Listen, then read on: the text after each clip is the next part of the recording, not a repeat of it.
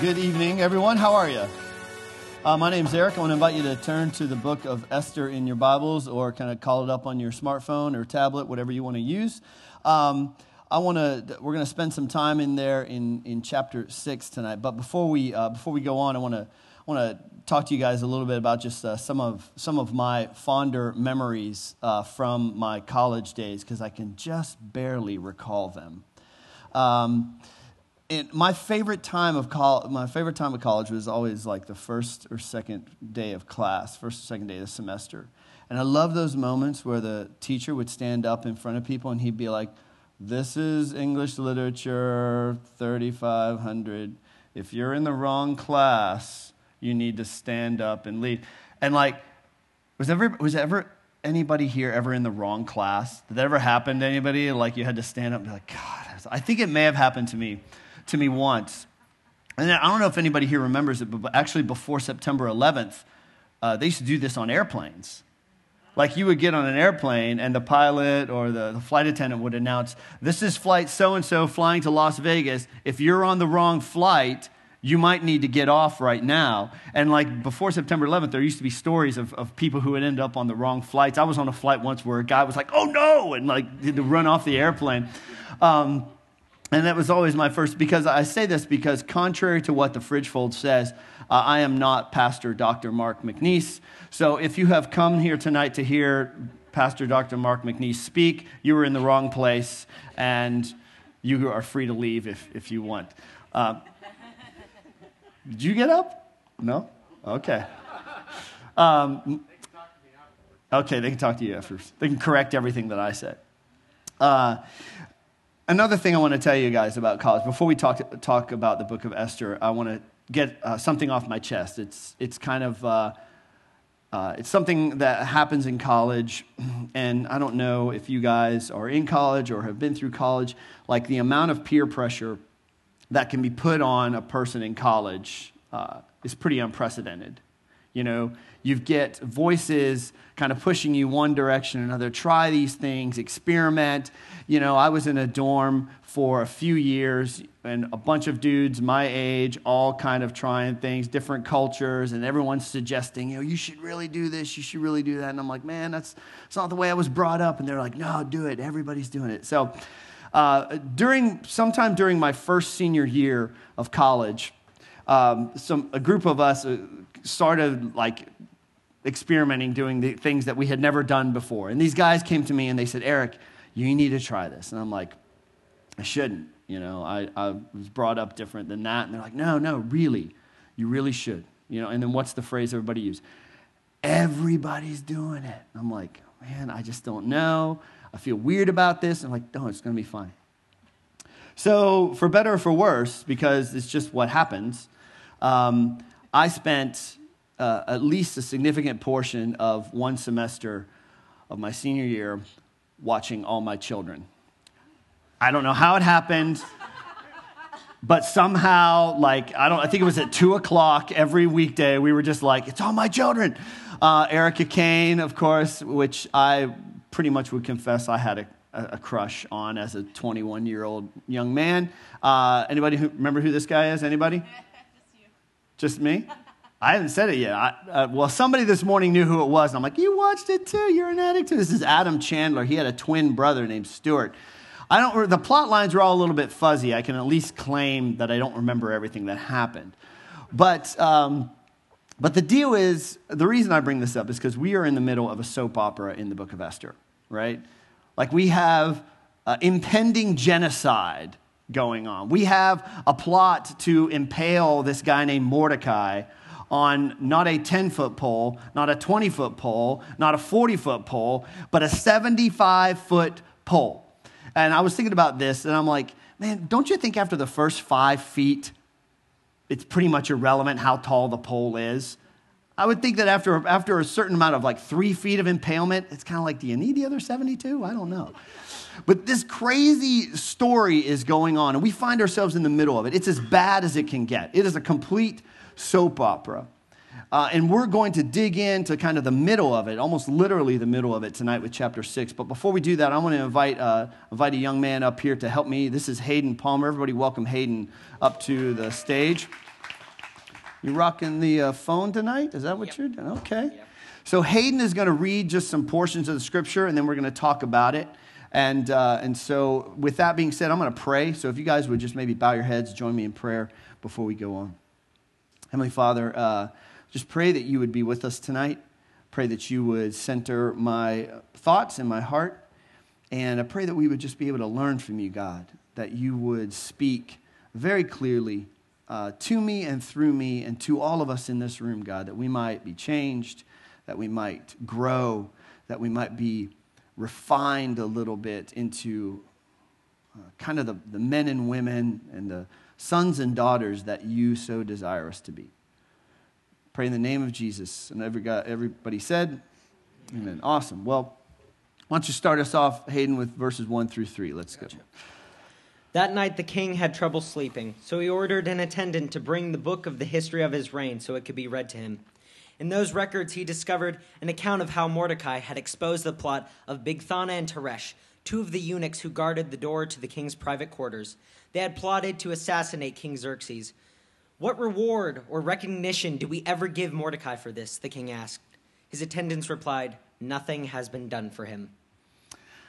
Okay, so the king has trouble sleeping. And he does what a lot of us may have done in our life. Like when you can't sleep, you just try to do something that's going to bore you out of your skull so maybe you can't go to sleep. I actually went this week and I clicked on the Florida legal code just to kind of see what it would be like. And I was like, I'm going to print it. And I just printed some random section out. And I was like, yeah, this is really boring. This probably would, I thought I might read it to you guys, but then I was like, well, what if they fall asleep? Then it'd be kind of awkward. But so the king has trouble sleeping. And, at first thought, you're kind of like, oh, he has this really, really boring thing read to him. But there's actually a legitimate reason that he has the accounts of his reign read to him. And that is that in those days when you were a king, maintaining your reign, maintaining your kingship, and maintaining your status of a living, breathing human being required that you know who you owed favors to. And that you made sure that the people that you owed favors to were sort of compensated or taken care of. Because if those folks were not compensated or taken care of, it's highly likely that you would wake up one morning and find poison in your king Wheaties or whatever it is you ate as a king for breakfast, or you would find a knife in your back. So when the king had sort of a downtime, he's like, read me the list of people that I owe favors to, because I need to make sure that I'm taking care of those people. And so the servants read, and he's like, oh, Mordecai, that guy that uncovered this plot to assassinate me. Now remember, Mordecai is the guy that's going to be impaled on how tall is a pole? 75 feet. So the king doesn't know this yet, but Haman is plotting to have this done. All right, let's pick up the story. Let's go ahead and verse 4 through 6. "Who is that in the outer court?" the king inquired. As it happened, Haman had just arrived in the outer court of the palace to ask the king to impale Mordecai on the pole he had prepared. So the attendants replied to the king, "Haman is out in the court." "Bring him in," the king ordered. So Haman came in, and the king said, "What should I do to honor a man who truly pleases me?" Haman thought to himself, "Whom would the king wish to honor more than me?" He's not a modest guy at all. So there's so much going here that I'm sorry, like this I find some of this funny. So Haman is planning to impale Mordecai on how tall? So I wonder, has he brought the pole with him? Like, has he come to visit the king with oh, you got this 75, and everyone's like, what you got the pole for, Haman? He's like, oh, wait, it's going to be awesome when you find out. So the king, so Haman shows up, and in this brief 6 verses, I want to suggest to you that we have actually encountered 4 Dicer deity moments. Last week, I think Mark was talking about how sometimes life doesn't have these sort of aha moments, these Dicer deity moments. Like sometimes life is just life. But other times, like the Dicer deity moments just come flying at you. And I want to suggest to you that in these 6 verses, we've just encountered 4 coincidences, if you will. So the first one is that the king just can't sleep. The second one is that when he when he has he chooses to have the list and the stories of his reign read to him. And when he hears it read, it's the section about Mordecai. And he's like, oh, yeah, Mordecai. And then the fourth thing that happens is that this guy Haman shows up. And that's going to be important as we kind of uncover the next few verses. But what we see happening right now is kind of ironic, because we need to remember that we know things as the reader that the king doesn't know, that Haman doesn't know. Primarily, we know that Esther is like up to something. Esther knows about this plan for Haman to exterminate the Jews, and she's decided to do something about it. And we know that, but Haman doesn't. Haman's in the king. He's like, no, king, I got this great idea. There's this guy, Mordecai, at 75 feet. It's going to be awesome. It's going to be the best thing your reign has ever seen. But he doesn't know that Esther has been up to something. Now, between you and me, Esther's plan to prevent genocide seems a little bit strange to me at this point, okay? She finds out Mordecai is like, Esther, Haman is going to exterminate our people. And if you guys remember a few weeks ago, Dan Meyer talked about, Mordecai gives her this speech, and he's like, for such a time as this. And I think back in the 90s, there was this really kind of hokey, inspirational Christian song, for such a time as this. And it was this inspirational speech. Esther, you were created for this moment. This is the moment where you get to stand up and do something. And she's like, I'm going to do it. I'm going to throw a party. And I wonder if Mordecai was like, what's plan B? Because I was okay, Esther, I'm going to trust that you got something else beside the party, because maybe the last time I checked, parties don't really prevent genocide, but who knows? But Haman is at the apex of his power. He's at the apex of his life. Who would the king want to honor more than me? And then if you know the story, if you remember the story, Mordecai is about to die. Haman is way up here. Mordecai is way down here. But we as the reader know that something is working in the background here. And we don't know yet about what exactly is going to happen. But Esther has tried to do something. She's making some kind of decisions. And so let's pick the story back up in verse 7. So he replied, if the king wishes to honor someone, he should bring out one of the king's own royal robes, as well as a horse that the king himself has ridden, one with a royal emblem on his head. So let the robes and the horse be handed over to one of the king's most noble officials. Let him see that the man whom the king wishes to honor is dressed in the king's robes and led through the city square on the king's horse. Have the officials shout as they go, this is what the king does for someone he wishes to honor. So what Haman is essentially asking for is to receive the status and to be recognized as having the same status and power as the king. In the ancient Near East, it was kind of understood that if the king's robes had almost a mystical, magical power. So if you wore the king's robe, somehow you got some of the king's essence and some of the king's power. So Haman is essentially put the robes on me. Give me a horse with the royal emblem. Let somebody see me as the status of the king. And again, Haman, his power, his stature just going up and up and up and up and up. But what we're about to see is a great reversal. That Haman is kind of where he's at, he's not going to stay there for long. And where Mordecai's at is not going to stay there for long. Go ahead. Excellent, the king said to Haman. Excellent. Quick, take the robes and my horse and do just as you have said for Mordecai the Jew. Wait a minute. Who was that? Mordecai the Jew. Not Haman? Not Haman. Not Haman. Not Haman. But who? Mordecai the Jew. Mordecai the Jew. Mordecai the Jew. So what do you think Haman's face is like? He's like, what? So, yeah, go ahead. Who sits at the gate of the palace. Leave out nothing you have suggested. So Haman took the robes and put them on Mordecai, placed him on the king's own horse, and led him through the city square, shouting, this is what the king does for someone he wishes to honor. Afterward, Mordecai returned to the palace gate, but Haman hurried home dejected and completely humiliated.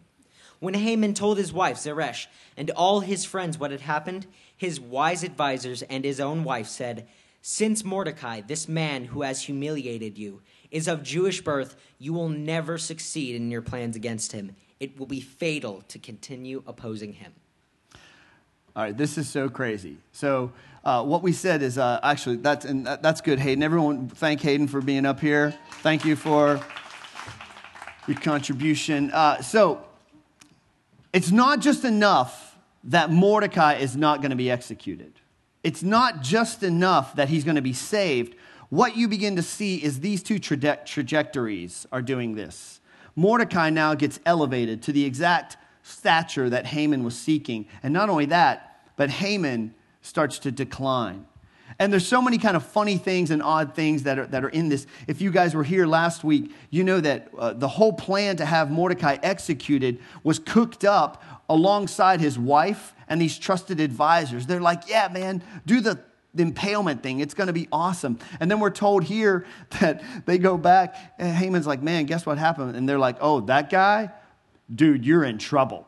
Like, you should never have confronted Mordecai. And I think Haman would have been like, you guys were the ones telling me just like 2 days ago that this was a great idea. And they're like, not us, man. I don't know what's going on. So Haman and Mordecai begin to change. And there's something buried in the last verse of the chapter. The last verse of the chapter reads this: while they were still talking, the king's eunuchs arrived and quickly took Haman to the banquet that Esther had prepared. And the thing that's kind of buried in that is that Esther throws 2 banquets. She's already thrown one. The first one, Haman gets to attend. He finds out about the banquet, and he just goes under his own free will. But the second time, and as his life begins to take a nosedive, these 2 servants, these 2 eunuchs show up. And they're like, you're no longer entirely free to go or stay. We're here, and we're going to take you to this banquet.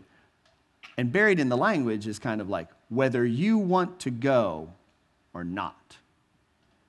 So Haman's life begins to unravel.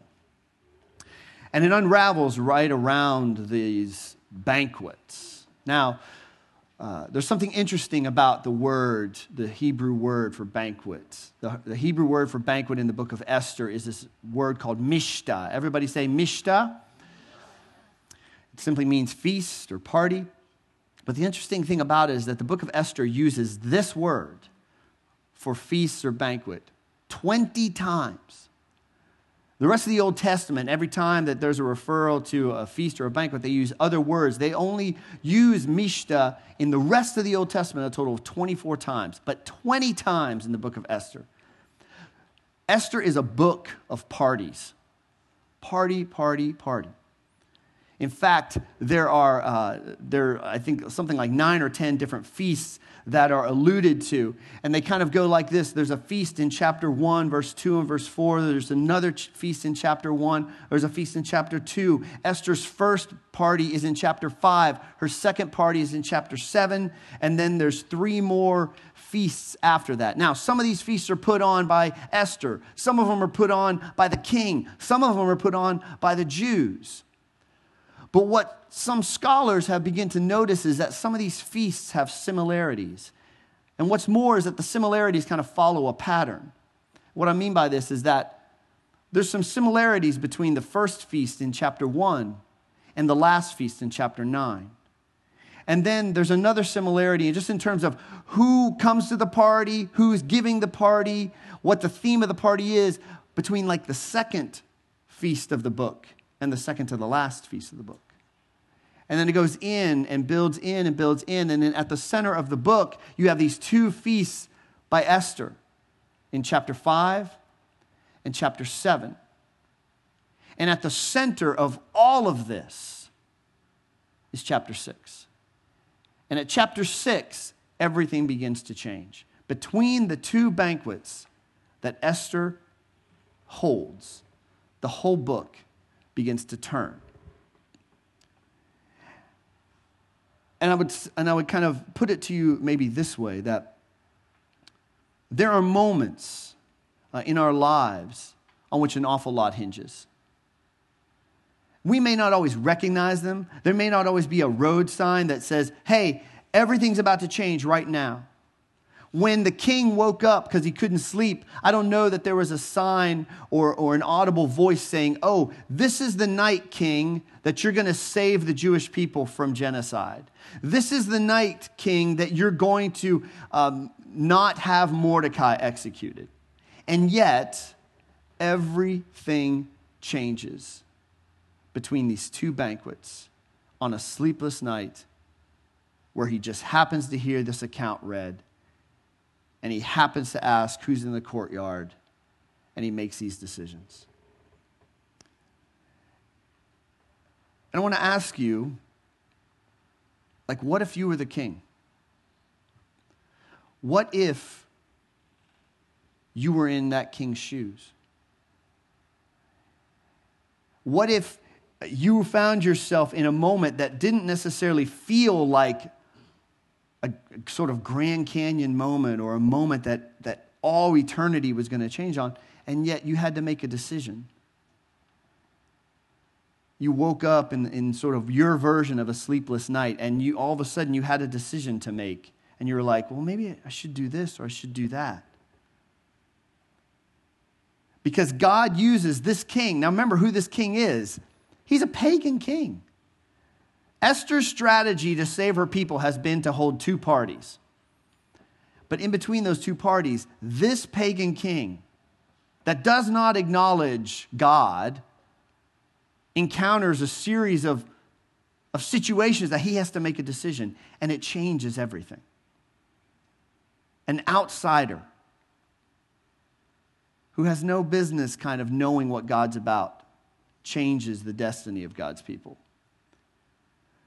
And this should not really surprise us because, like it or not, our God has this crazy habit of choosing really, really unlikely characters to provide dice or deity moments for people.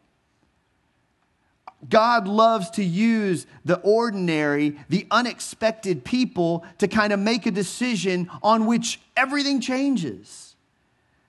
And I think sometimes we lose sight of it, that we think it's only the super spiritual. It's only the people who have it all together. It's only the folks who kind of look like Christians are supposed to look, or look like God people are supposed to look. Those are the people that make the decisions that change the world. But this king, who does not know God, wakes up in the middle of the night, hears something being read, asks for Haman, and then goes, let's reward Haman and let's change everything. Now, some friends of mine have for a while been going through the Gospel of Mark. It's my favorite gospel. If you're supposed to have a favorite gospel, I don't know. But we've been recently going through Mark chapter 6. And the whole idea of God using people to provide dice or deity moments gets drawn out in this one story that I want to share with you. Jesus, in chapter 6, sends his 12 disciples out. Says he sends them out 2 by 2. He's like, don't take any money, don't take any food, wear your sandals, and go. Heal people. Go cast out demons. Go have this authority. Go tell people to get their life together. The disciples go, and they come back, and they're tired. And Jesus is like, I see that you've been tired. You've been doing ministry. You've been doing this work that I've sent you out to do. Come on, let's come away and take some downtime. But before Jesus and his disciples can get that downtime, thousands of people show up on the scene. And these thousands of people are hungry. And their disciples are like, all these people, and it's far from any town. They can't be fed. They go, Jesus, what are we supposed to do about this? And the first thing Jesus says is like, you feed them. And they're like, okay. But Jesus, we don't have enough food, or we don't have enough money to buy enough food for all these people. We don't have money to do this. And Jesus is like, what do you have? And I think at this point, like, the disciples would be like, yeah, but you're Jesus. Like, can't you just make something happen? But instead, like, Jesus is like, what do you have? You feed them. And so the disciples, they kind of look amongst themselves and they come up with some bread and they come up with some fish and they give them, and somehow all these people get fed. Not only that, but at the end, the scriptures say that they go around and they pick up leftover stuff. And it says they gather the leftovers in baskets. Now, the Greek word for basket there is kophanos. And kophanos just means a simple like wicker basket that people in that culture would carry around with them. And sometimes it would carry food in it. Sometimes you would carry like your knickknacks. I don't know what kind of knickknacks you have in the first century, but it's just an everyday bag that you would put stuff in. And these people would have it. And the implication, first of all, is that it's very clear that the food that the disciples used to feed everybody is their own food. That the implication is when Jesus says, what do you have? They didn't go around to thousands of people and say, can we all just pool our resources? That somehow Jesus is like, the food that you need to use is your own. No matter how meager or how limited it seems, Jesus is like, start with what you've got.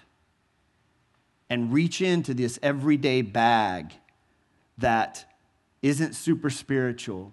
Reach into this thing that you carry with you every day.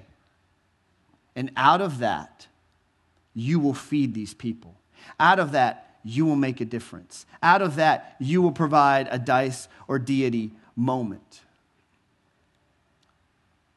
There's nothing that these bags or these wicker baskets, these kophanos had that sort of said, hey, Jesus is going to feed multiple thousands of people out of these baskets. They're not super spiritual baskets. They're a bag that you carry with you every day. Sometimes it might be orange and it might have tools in it. It might be a purse. It might be a suitcase. It might be a briefcase. But these guys had this thing with them that was just a part of their everyday life. And in it was the ability to change the world. The question I want us to wrestle with tonight is essentially this. What if somebody's dice or deity moment is waiting on you? I think like sometimes we think of dice or deity moments as things that God puts in our path that we have to make a decision and go, well, should I go this way? Should I go that way? But what if also sometimes a dice or deity moment is waiting on the stuff that you have in your bag for somebody else? Just like the king. He provided a dice or deity moment for Mordecai. He provided a dice or deity moment for the entire Jewish people. And what if God is waiting for you to reach into a bag that you carry around with you every day that's not very spiritual? You're like, well, I wish I had something more spiritual. But God's like, no, what do you have? You've got this bag. You've got this job. You've got this gift. You've got this passion. You've got this strength. And God is like, reach into the bag and provide a dice or deity moment for somebody. That blows my mind because I wish sometimes that God would just do it all himself because he's God. And I think surely he's better at this than I am. But the exhilarating and even sometimes like terrifying nature of our God is that he trusts us with his mission.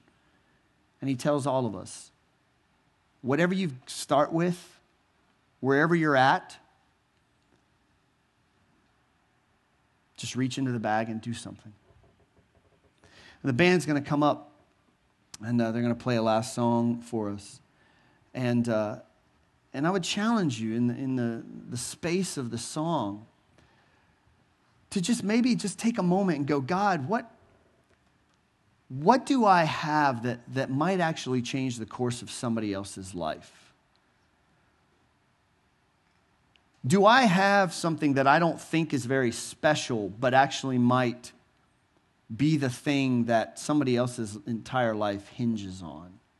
And do I need to reach into this bag and bring it to the world and say, I don't know what the significance of this is, but I just want to give this to you. I want to have a conversation with you. I want to take you to lunch. I want to get involved in a ministry here, either at E3 or somewhere else where God is moving. But these bags in and of themselves have no special spiritual circumstance. It's what makes them spiritual is when we make the effort to reach our hand in and grab something that's ours and go, I just want to offer this to the world. And as Alex sings, if something comes to mind, just write it down or jot it down in your phone and make a commitment to just make a phone call. And just take some kind of next step.